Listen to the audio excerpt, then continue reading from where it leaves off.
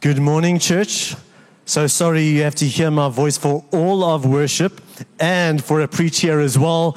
But I'm so excited to bring you what we feel as a leadership the Lord has placed on our hearts here today on Vision Sunday. But before we dive into what we believe is the vision, at least God's vision for us this year, I want to talk a little bit about this kind of idea of vision and casting vision. Some of you may have had to do that. You own a company, or you're a leader, you lead some teams, or you're an executive head at a high school, because every year leaders have to stand on stages like this in front of their people and they cast vision. All right, and I think there's so much to be said about the word vision because it's all about seeing, right? And so a leader is going to stand on a stage and they are going to do everything in their power to take what they're seeing to help everybody else see the same thing, see the same future, and so work towards a common future together. And so often what that looks like in a more corporate space as leaders try and make these ideas concrete is maybe they're going to cast vision with regards to certain financial goals they want to hit. And if we hit these goals, this is what it's going to look like for our business and your bonuses, right? Sometimes it's going to be expansion. Guys, we want to open 5 more restaurants, or we want to reach this many more students, or plant a church this year. And that gets people excited. Or maybe for some vision casters, it's less about the bottom line, but more about if we do this, look at the difference we are going to make. And so that is all designed to help people see what this future could look like, get excited about that, and move in the same direction. And I do believe that there is a place for churches to speak about vision in that kind of sense, where they might say, here's what's happening at the moment, and so we want to set the following financial targets, and church, if we hit these financial targets, that's what this means for us. Or maybe put it into some other numerical terms. This is how many life groups we want to start, or this is how many people we want to reach. But as pastors and leaders have been coming in year on year to speak about vision, something changed that drastically. The dreaded COVID came and changed that. The irony about vision casting in 2020 was that so many leaders jumped on the 2020 train and spoke about Vision 2020 or 2020 vision. The problem was nobody saw it coming. Now, I don't know too much about the corporate space, and I suspect there's been a bit of a shake-up there. But I know many churches, as they think about casting vision, they've started to realize with this rude awakening, maybe being so audacious to cast these kinds of figures, or to speak about our 10-year plan or our 5-year plan. Maybe we realize we're not in control of these things. We're not sovereign, and so maybe we need to start asking some different questions. And so as a leadership, we started to sense some of these questions on our hearts. Heading into the end of last year, the beginning of this year, stimulating lots of conversation, lots of prayer, lots of debate. A number of weekends ago, the leadership and our wives, we were able to get away. Sizwe preached up a storm here, by the way, and church was in safe hands, but we were just seeking the Lord's face. Because the bigger question for us became less about what targets are we going to set, and more about what is the Lord wanting for us. To use the word vision, what does the Lord see for us this year? And can He be so kind to help us see the kinds of things He wants us to see? And the more we see that, can we, yes, then set goals? Yes, reorganize certain things, set some targets, maybe strategize, but it's all in the name of here is where the Lord is inviting us. And so that is the heart with which we are entering this conversation. And I would argue that this is the kind of visioneering we see in Scripture. Noah didn't stand up one day saying, guys, I see a time where we're going to save our people. No, God gave him a vision of what was coming, of what God saw. And then Noah was able to see that and believe that and then respond in faith. God saw a nation and he helped Abraham see a nation. And the action followed. God helped David see what God had in his heart for the king and this future coming king. And so that is always how it worked.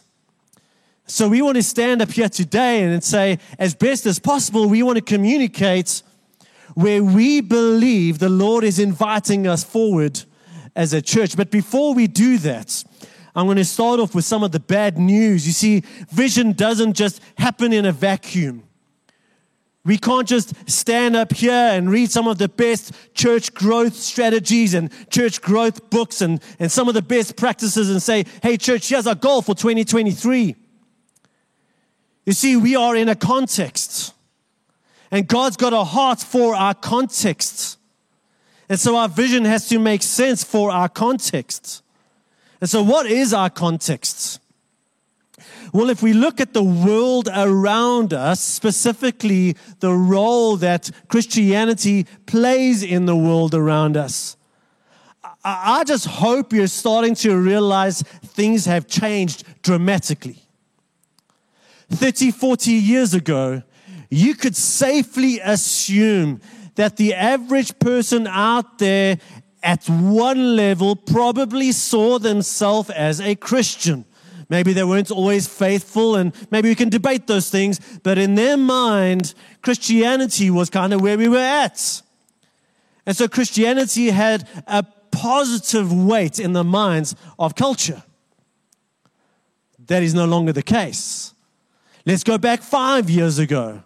5 years ago, it was no longer the case that Christianity held this prominent central position. But 5 years ago, you would have most likely come across people who were like, okay, I don't always understand what you Christians believe, but you know what? You do you, I do me, and can we just respect each other in that space? Now that has changed. And in certain circles, what is increasingly becoming our reality is that people not only cannot understand why we Christians believe certain things that seem so absurd to them. Increasingly, Christians are seen as immoral for believing what we believe. Guilty until proven innocent. And so the question for us as we think about vision is, God, how do we do church? How do we exist? How do we do faith in a world where we are seen as the bad guys? Not the first time it's happened, by the way, but it is our reality. And then, of course, we look at some of the world around us and we talk about some of the disruptions we've experienced and how for so many people that has affected their security, their identity. Rising food and fuel and accommodation prices are skyrocketing and people are struggling. Add to that, mental health challenges are almost double what they were about 10 years ago. And so again, Lord, when it comes to vision, when it comes to being your church, how do we do this? With the little church our size and the need within and the need outside being so great. How do we do this, God? And then when we look at the world within kind of the church world, and we look at all the scandals, all the ways that churches have made headlines for the wrong reasons, all the abuses we've seen, sexual abuse, power abuse. And as our culture is getting increasingly cynical with regards to any structure that has any sort of hierarchy, any organization. And so once again, we are guilty until proven innocent. Lord, how do we do church when that is how the world sees what we do here and we want to reach them? Some of you are saying, hey, Stephen, hang on here. I thought this is Vision Sunday. I thought you're supposed to pump us up. I thought you're supposed to get us to walk away here with a sense of we can do it. But here's the truth. We cannot do it. Our best preaching, our best strategies on their own cannot meet the needs of a fallen, broken world around us and even within us.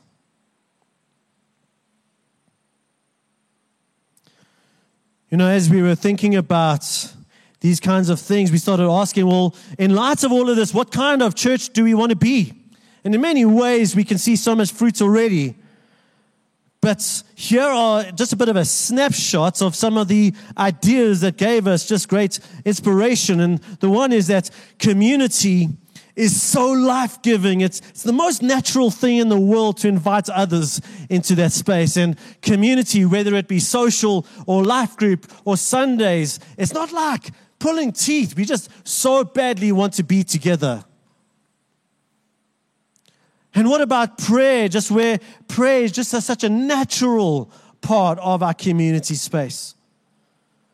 Where there's a growing love for the lost, for those who don't know Jesus. Where our community space is a space, despite some of the assumptions out there.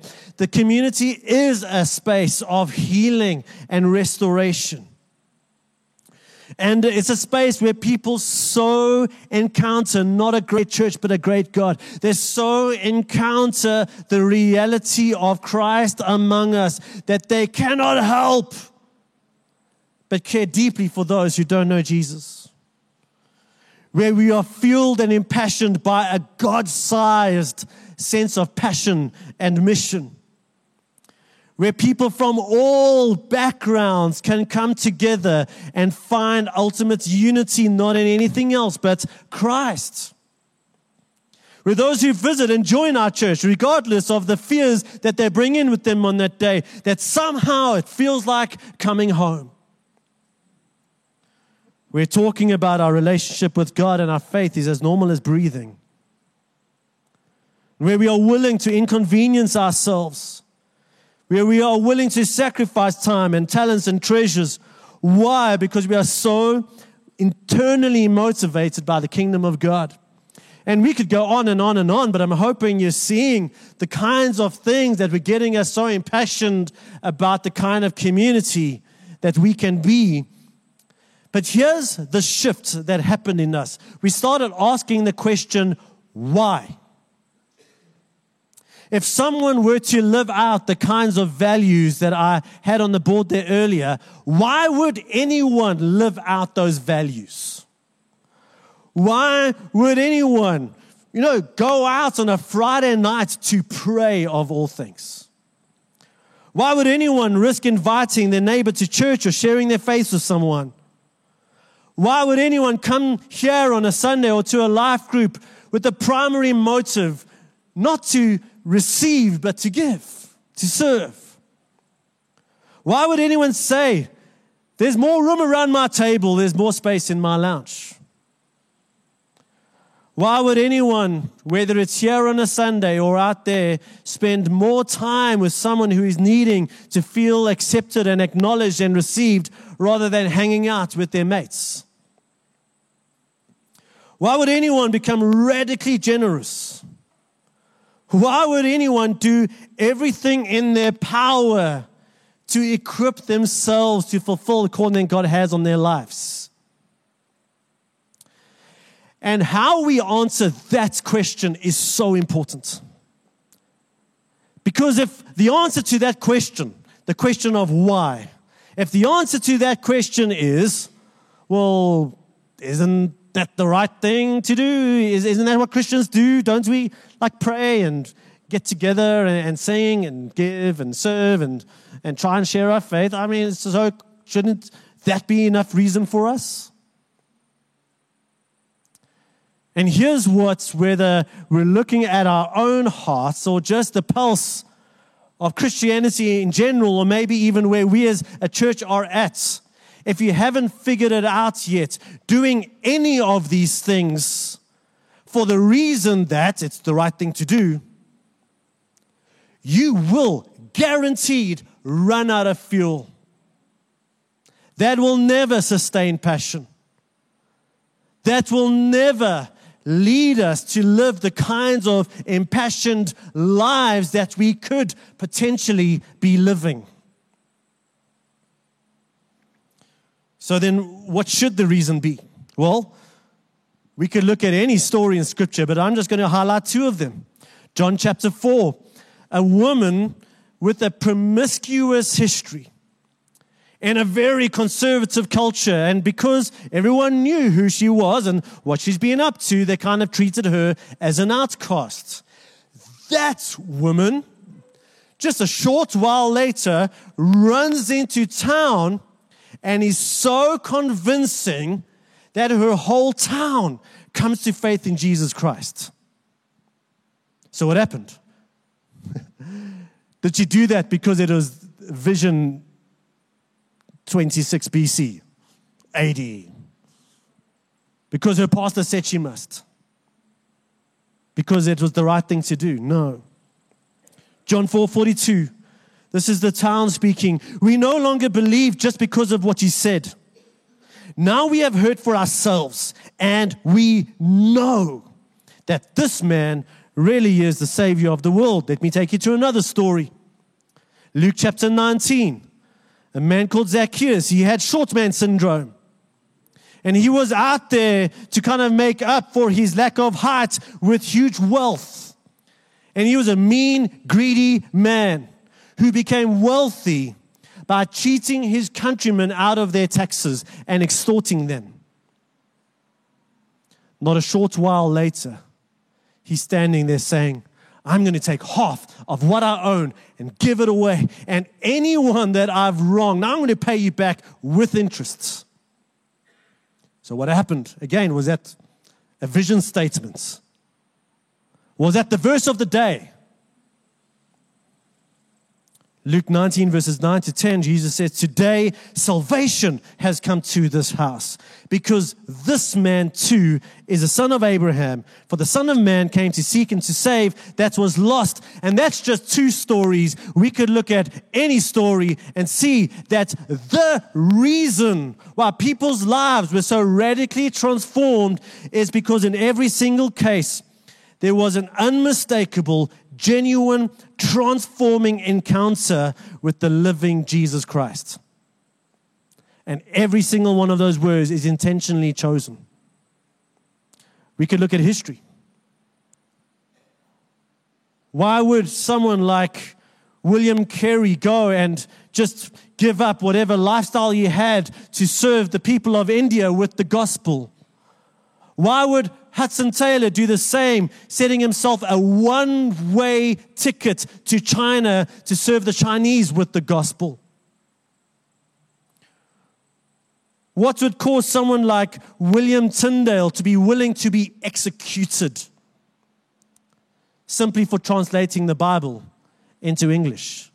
Once again, doing the right things doesn't cut it when it comes to that kind of kingdom move. And I would say it's the same answer, the genuine, unmistakable, powerful encounter with the living Jesus Christ through His people, through His word, and through His Spirit. Now, some people might say, yeah, but Stephen, I think strategy is still important and we need to have strategy. Didn't William Carey have strategy? Didn't Hudson Taylor have strategy? And of course they had strategy. But my question is this: which came first? The genuine, living, transforming encounter with Jesus Christ, or the strategy? And we know the answer to that question. When you want to talk about strategy, I know kind of when anything happens these days, you've got your haters, you've got your promoters, you've got your late adopters. But in the States, the last couple of weeks, there's been this little revival in a theological college. You want to talk about strategy? You know, some churches, they're like, oh, we're going to have a revival, and we're going to invite international speakers, and we're going to have professional musicians. These guys, students, you're still figuring it out. People coming in and trying to get all hyped up, and a dude on acoustic guitar. A 2-week-long worship service. Worshiping Jesus, and as people kind of came there to feel it for themselves, just saying, I don't know how to explain this, but God is here. You want to talk about strategy? People got up in these places to publicly confess their sin. You will never find that in a church growth book. What would cause someone to worship the Lord for 2 weeks straight? To stand up and publicly confess their sin? It's not strategy. It's not someone making them feel bad. This is the right thing to do. It's the reality of encountering the powerful presence of God. If we look at the Wesleys, there's a book that is written, England before and after the Wesleys, where because of their faithful preaching and someone like George Whitefield joining them, England was literally changed because of a revival. And out of that started what became known as Methodism. But this wasn't them going, hey guys, we've got a great strategy for England, and we're going to do this and that, and this and that, and this is how we're going to reach people. No, God's fire came down. God worked in the lives of so many people. What are we going to do with them? Okay, let's move into homes and have some leaders here. The strategy came out of the encounter with God. And so, church, what we are so burdened with right now, in this season that we're in, knowing our context, that what the Lord is inviting us into this year is not a new strategy, a new goal for us as a church, but rather for us, both corporately and individually, have an unmistakable, transforming encounter with the living Jesus Christ, where God Himself ignites something in our lives, where God Himself, there's 3 words on the screen here behind me, well, there will be, ignites something in our hearts with regards to His presence, where we know, because God has touched me, I know God is with me. I know He's with me. With regards to His love, man, I've just been so overwhelmed with the sense of His love for me. I cannot deny it anymore. And I have to share this, which leads us to God igniting something in our hearts with regards to the mission and the purpose that He has for our lives. You see, here's the difference. For example, if we speak about evangelism, we could have the perfect evangelistic training beamed down from heaven. And we could stand up here on the stage and we can say, guys, this coming Thursday night, we're going to do some evangelism training. Now, Yaku, some of us are already in. We're already there. We want the training. If we're honest with ourselves, the rest of us, it's a full week. It just feels like one more thing to do. I don't know if I like evangelism. Pass. But if you think about Zacchaeus, the woman at the well, the people that Jesus encountered and healed, because of the fact that they had this unmistakable encounter with the living Jesus Christ, They didn't even need evangelism training. They just went out and did it and fell forward and figured it out. It's the difference between external and internal motivation. But here's the big problem with this vision of God igniting something in our hearts. We can no more cause God to do this than we can somehow make a hurricane to appear in our skies just now. So then what's the vision? What can we do? Well, here's what we can do. And I'm going to go through these so quickly. We can come and ask. We can come thirsty. On the last and greatest day of the festival, Jesus stood and said in a loud voice, "Let anyone who is thirsty come to me and drink." Number 2, we can come desperate. "Come to me, all you who are weary and burdened, and I will give you rest. Take my yoke upon you and learn from me, for I am gentle and humble in heart, and you will find rest for your souls." We can come dependent, where Jesus says, "I am the vine, you are the branches. If you remain in me and I in you, you will bear much fruit, but apart from me, you can do nothing." We can come expectantly. "Ask and it will be given to you. Seek and you will find. Knock and the door will be open to you. For everyone who asks receives. The one who seeks finds. And to the one who knocks, the door will be opened." We can come trustingly. "If you then, though you are evil, know how to give good gifts to your children, how much more will your Father in heaven give the Holy Spirit to those who ask him?" We can come persistently. Then Jesus told his disciples a parable to show them that they should always pray and not give up. And after he tells the story, God says this, "And will not God bring about justice for his chosen ones who cry out to him day and night? Will he keep putting them off?" And finally, we can come in repentance. "If my people who are called by my name will humble themselves and pray and seek my face and turn from their wicked ways, then I will hear from heaven, and I will forgive their sin, and I will heal their land." Church, don't mishear me on this. Don't conclude from what I'm saying that God hasn't been among us. We've just heard about some amazing ways that God's presence has been so real in so many people's lives. Guys, we can look at our 12, 13 years and say, God is good. He has been for us. He has been with us. Don't mishear me. All I am saying is, if we are to go from here to somehow walking into the full redemptive potential for us as a church, we're not going to get there from strategy, but rather God has to sovereignly touch us and sovereignly do what you and I cannot do with our best preaching. Listen, church, the Holy Spirit can do in 1 second more than a year's worth of the best preaching, the best evangelizing, the best ministries. And so as we make this real, Stephen, that's cool. I like the idea. Well, let's make it real. When we come here on a Sunday, are we here to have nice church? Or where we gather together with the supreme desire to encounter and seek the face of the living Jesus Christ? Are we wanting to squeeze a little bit of Jesus into my life, or am I willing to let him disrupt my life?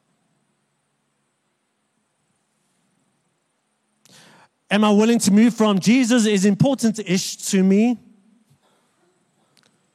to Jesus reorders everything because he is so supremely important to me?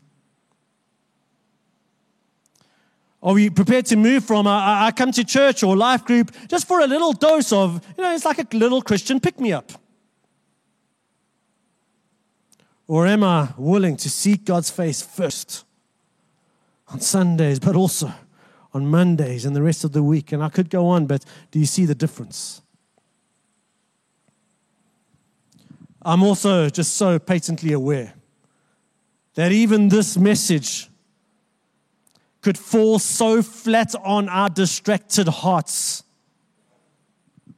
unless the Lord Himself is igniting something in our own hearts.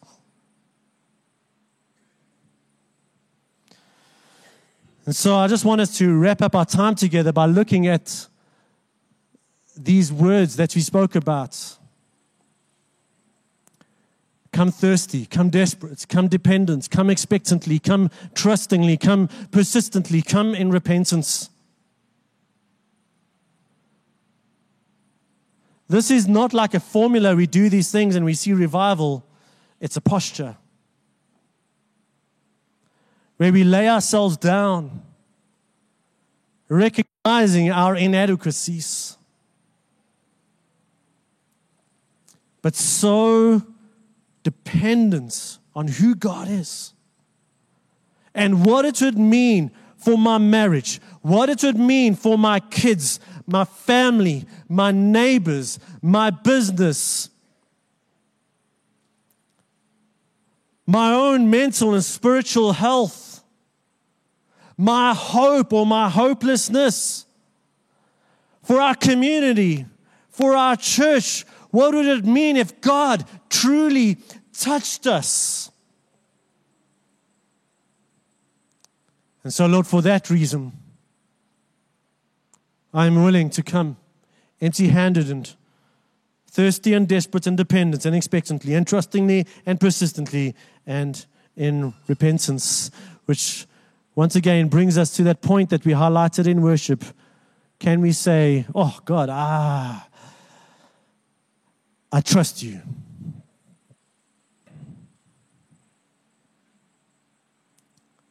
I trust you.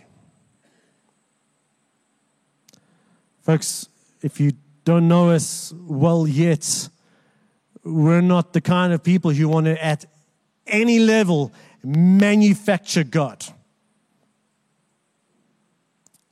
and create kind of like a hype that convinces you somehow that that was God and not God Himself. Rather, we want to come just that if it is God, once again, that unmistakable, transformative encounter with the living Jesus. And who knows what God will do in our lives. And so if you are willing to adopt that posture at any level, I'm going to ask that you stand, and we're going to commit ourselves to the Lord for this coming year as we trust Him for this.